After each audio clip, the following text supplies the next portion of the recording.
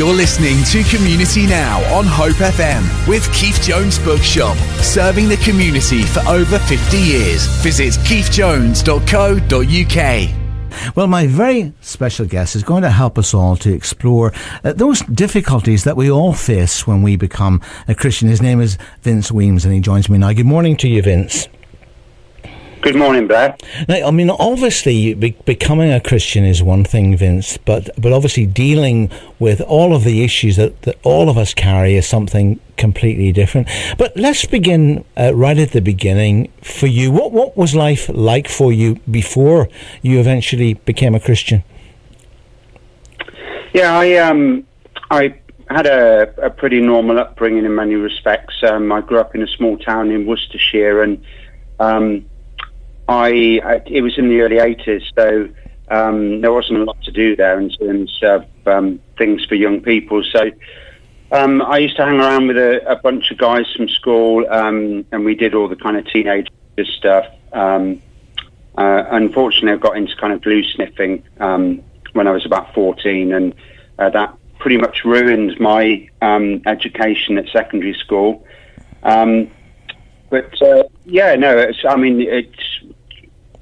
There was nothing particularly spectacular about my early years until I became a Christian. Did you have any sort of Christian background, Vince? You know, was there any Christian influence in your life at all, whether that be at home or school or wherever?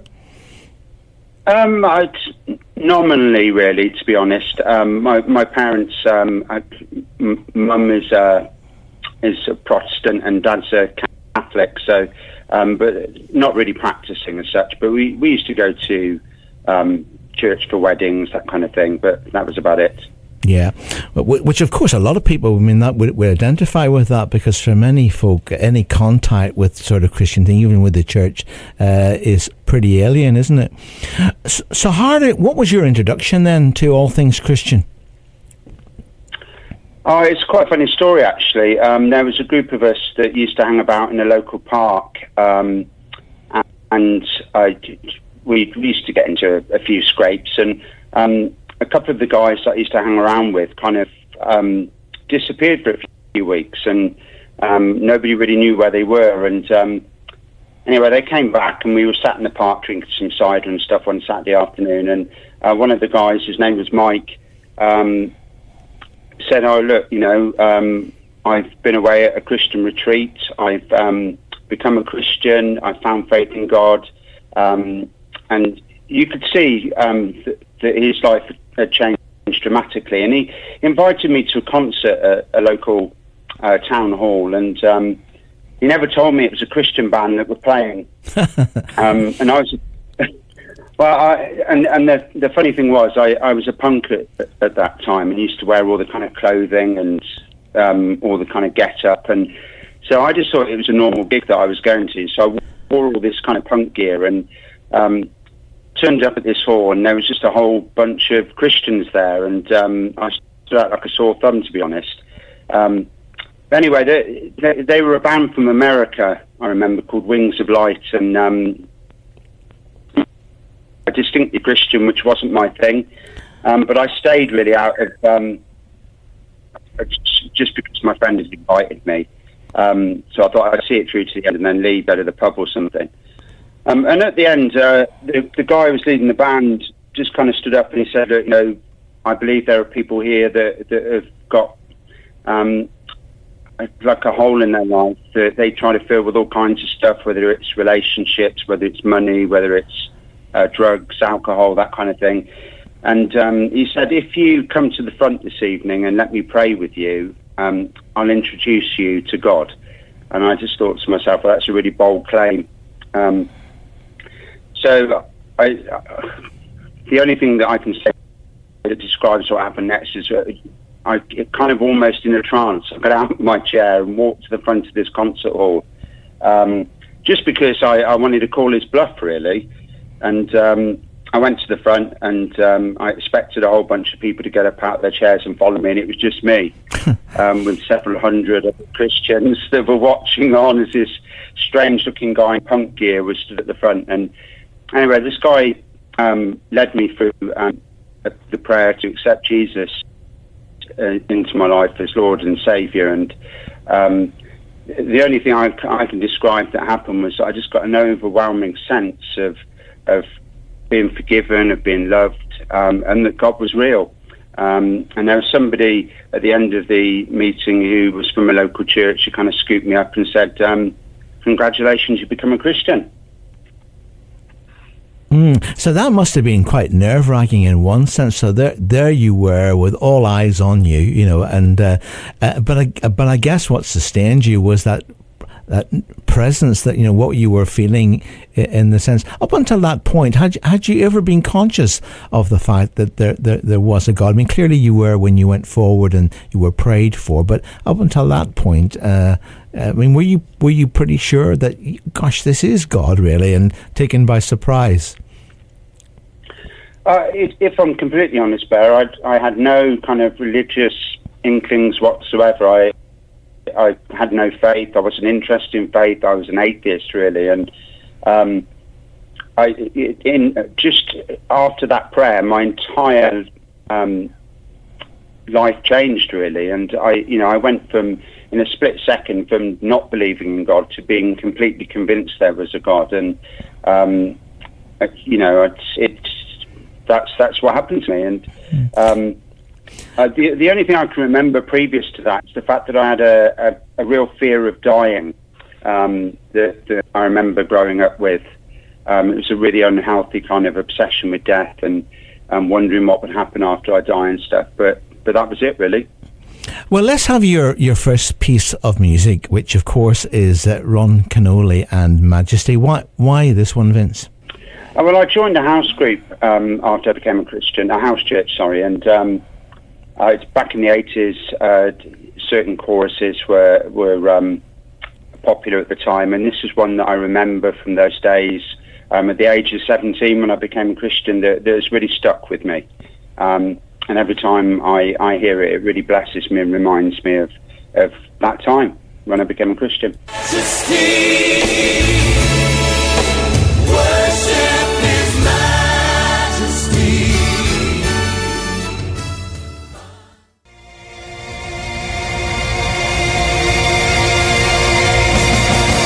Oh, that's a great song there from Ron Kenoly, his version of it, the wonderful song Majesty. And of course, Vince Weems, my very special guest today. And we just heard from Vince how, from absolutely knowing nothing, in fact, being pretty much atheist in his outlook, that actually he goes forward at a concert and gives his life to Christ. So Vince, what was it like from that point onwards? Because obviously you left the concert hall.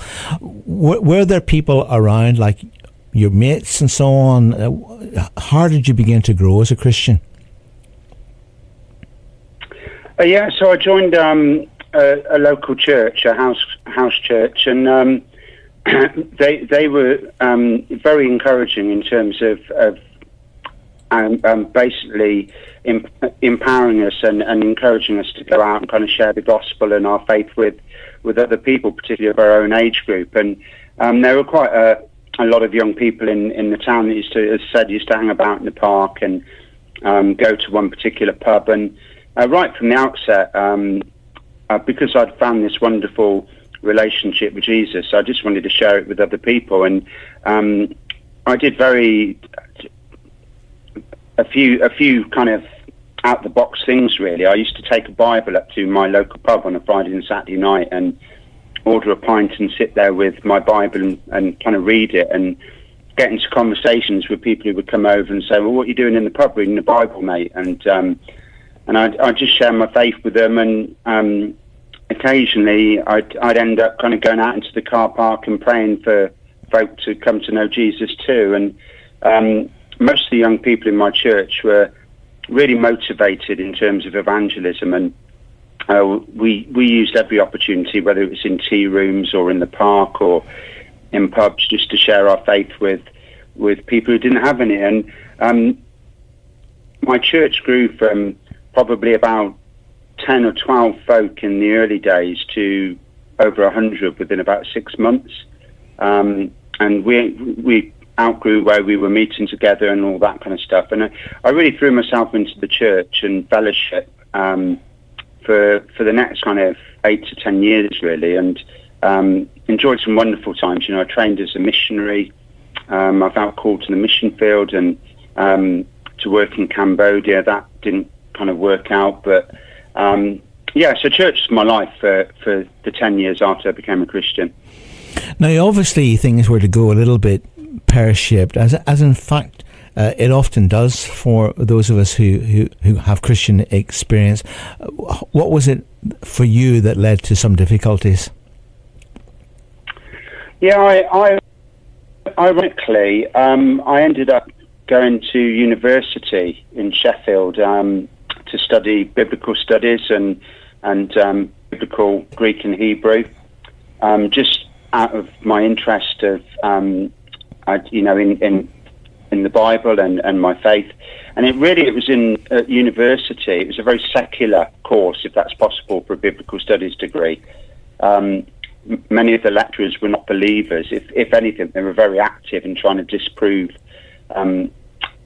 people's faith. And so I did that for 3 years. And I can't really remember any particular incident that led to me kind of shelving my faith. But it was a gradual thing, like a drip and tap, I guess. I started to drink more and go out more, and got involved in relationships with girls and one night stands, that kind of thing. And I guess that was where I began to turn my back really on my faith.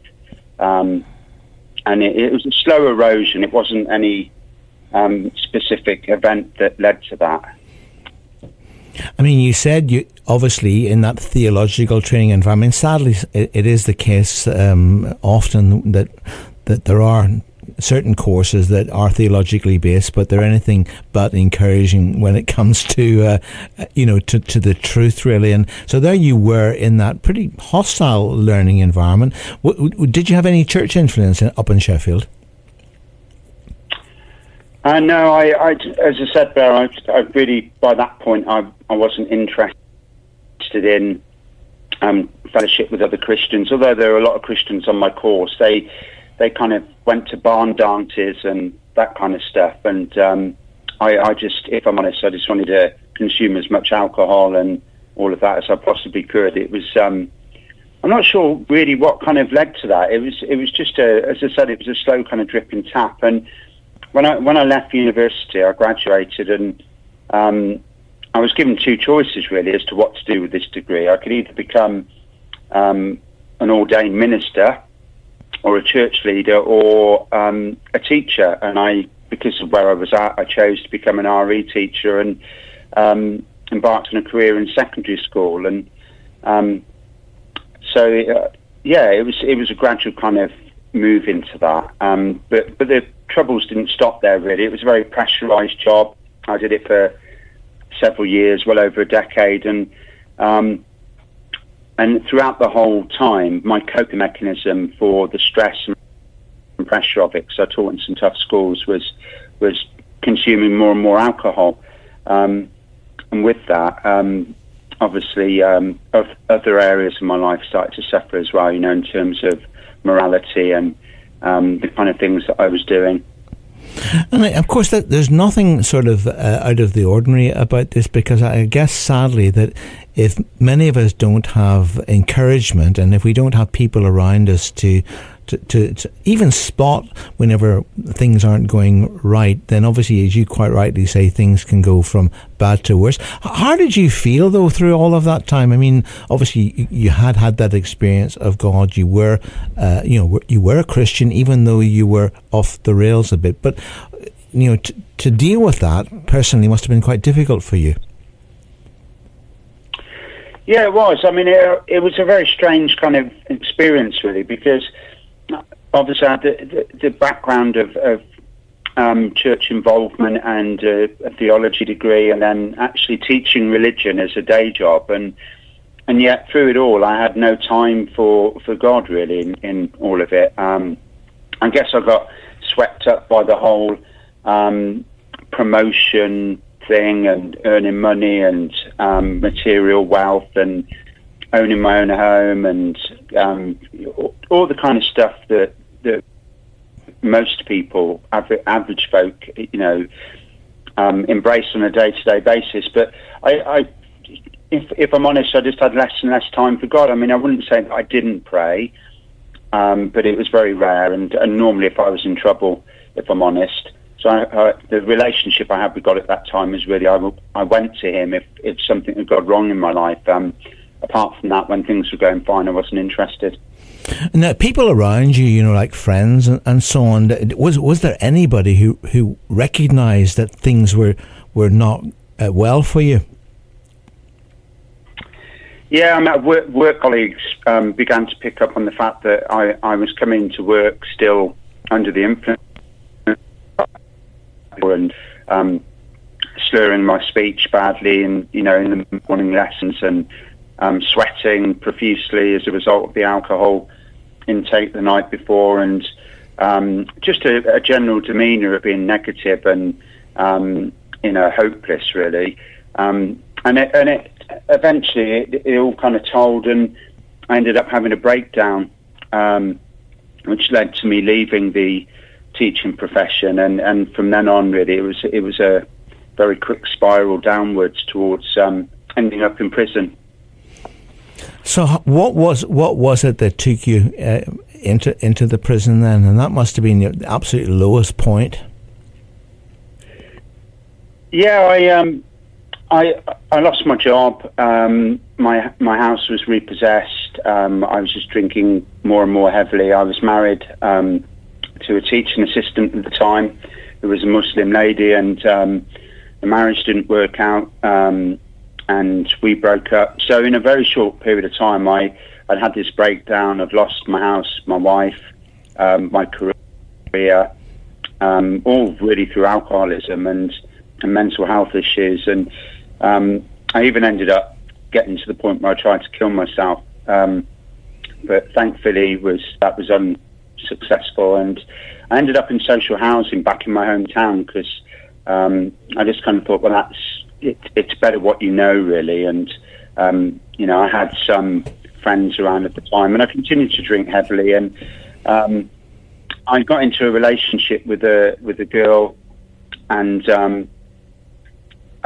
we used to drink together. And a guy that I used to go to school with lived next door to us, and he became my best buddy, my drinking partner. And he'd come around every day, and we'd get drunk together and all that kind of stuff. And to cut a long story short, I discovered after about a year and a bit of this relationship with the girl that the guy who was my friend, who I was seeing every day, was sleeping with her. So in a fit of rage and drunkenness, I did something really stupid. I set fire to a bin area at the back of his flat, and it caught fire, and so I was arrested for arson and sent to prison. This is Hope FM. Well, my very special guest in this hour of the programme has been Vince Weems, and we left Vince where you were in a pretty bad state, weren't you, Vince? Probably at the lowest ebb that you could possibly be, with everything going wrong. But it didn't stay that way, did it? No, it didn't. I look back with a certain amount of irony now when I think about what happened. But as I was I was sentenced to 2.5 years for the offence that I committed, and as I was on the prison bus, I can honestly say that I thought to myself, a bit like the prodigal son who was eating the food that was offered to the pigs. I just kind of thought, I need to get right with my Father, with God, because otherwise I'm not going to survive this prison experience. I'd not really had any kind of experience of prison, or really knew anyone that had been to prison, so I didn't know what to expect. So I just started praying to myself, really, on the prison bus. So I was going to prison, and if I'm honest, I wasn't sure whether God would listen to me, because I'd done so many awful things over the past kind of 15, 20 years. And I wouldn't have listened to me if I was God. But thank goodness I'm not. Isn't it amazing? It's amazing how many people draw that conclusion, whether they're Christians or not. The fact that they're so conscious of themselves and where things have gone pear-shaped that they think there's no way that God could love me or even know my name. But of course, nothing could be further from the truth, as you discovered. Yeah, well, absolutely. And, when I got to prison, I wouldn't say it was a wonderful experience. That wouldn't be telling the truth. But I spent an awful lot of time praying and just kind of saying sorry to God for all the stuff that I'd done, and just talking to Him again, really. And far from actually just kind of surviving the prison experience, I found that God's faithfulness was so wonderful that I ended up kind of getting actively involved in the Christian life of the chaplaincy in the prison, in all three prisons that I was in. And, some amazing opportunities came my way. I ended up kind of starting a prayer group that a lot of the lads in the prison would come along to. Another prisoner and I led a prison Bible study in one of the prisons that I was in. I even had the opportunity to kind of do a few sermons when some of the folk from the local churches that would come in to take services and the chaplaincy couldn't make it. I kind of stepped up and did a few of those as well. So far from it being a survival story, it really was a story of restoration, because and the fact that God can use anybody, regardless of what they've been through or what they've done. It was an amazing experience. And pretty much towards the end of my sentence, my faith was firmly established. And having been down the road that I'd been down, there was only one way for me to go from that time onwards, and it was to remain in fellowship with God. Now, obviously, they say that God prepares us for the future that only He can see. And, of course, the truth of the matter is that right through your entire experience, God had never left you. But, of course, now you and others are visiting those prisons, and you're part of a ministry called on the umbrella banner of Gateway. But tell us something about what you now do. Yeah, well, it's interesting. I mean, I'll be very brief about this, but when I left prison, I promised two things to God, and it was one, that I would never go back, and two, that I would join a church after all those years. And I was relocated to Portsmouth because I couldn't go back to my hometown because of restraining orders and stuff that I had with regards to the offence that I committed. So I ended up coming to Portsmouth, where my brother lives, and share a flat with him.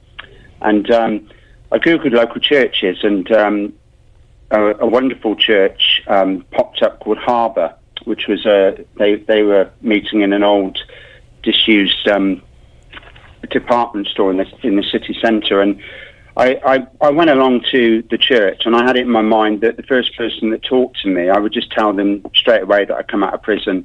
And I was looking to join a church, and if they couldn't handle that, then I'd go and find somewhere else. And I went along to the service, and the first guy that came to speak to me was actually the vicar of Harbour Church, but he wasn't really dressed like a vicar. So I kind of said to him, my name's Vince, just got out of prison, looking for a church. And he said, "You're incredibly welcome here, my friend."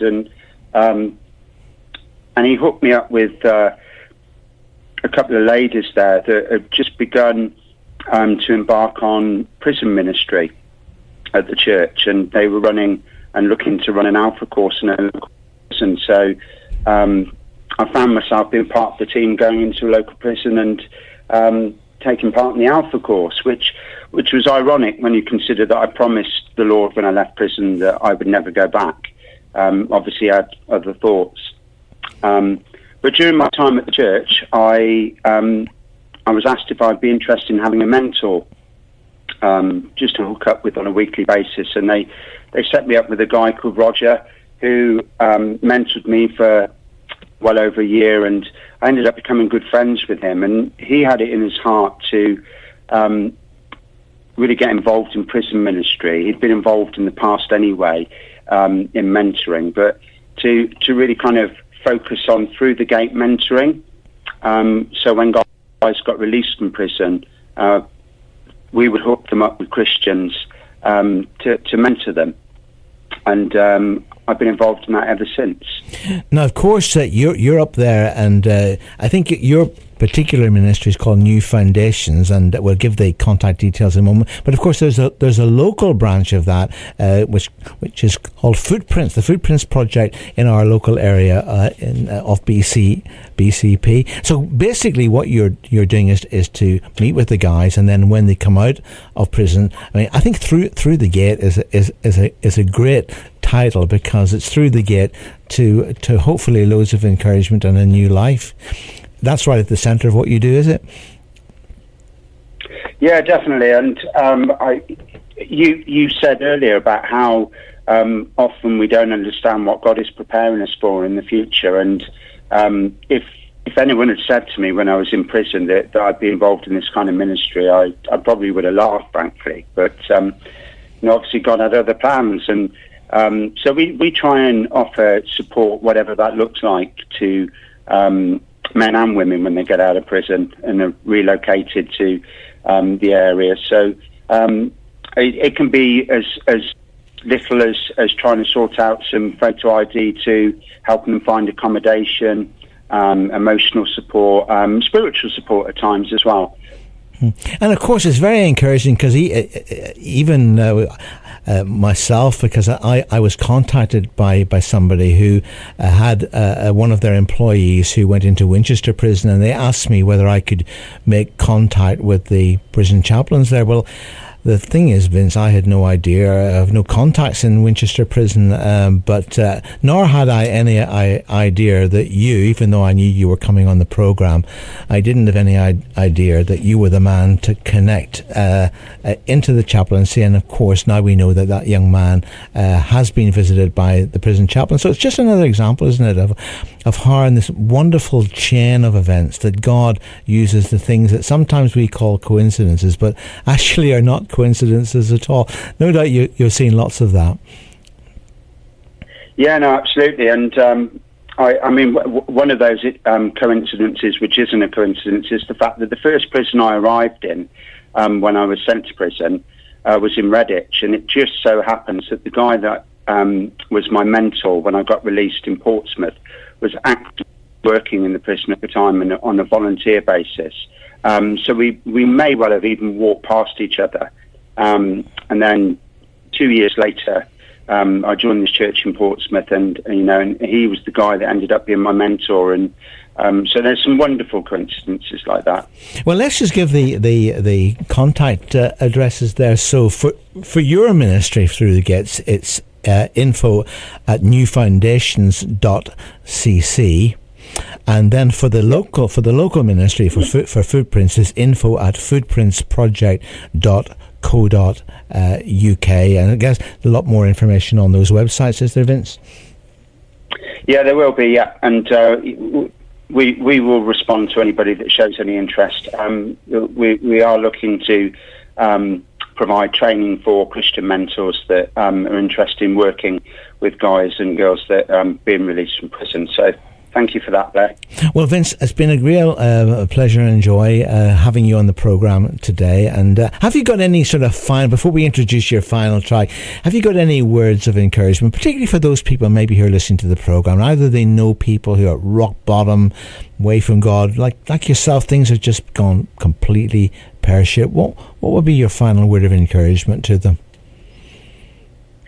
Yeah, I guess it would be that it doesn't matter what you've done. God is faithful even when we're not. And, there's nothing we could have ever done that will separate us from his love if we honestly and openly turn to him. That it's as simple as that, really, just like the prodigal son, if when we choose to turn around and go back to God, he's always there. For more inspirational interviews, podcasts, and Hope FM best bits, visit hopefm.com/listen again.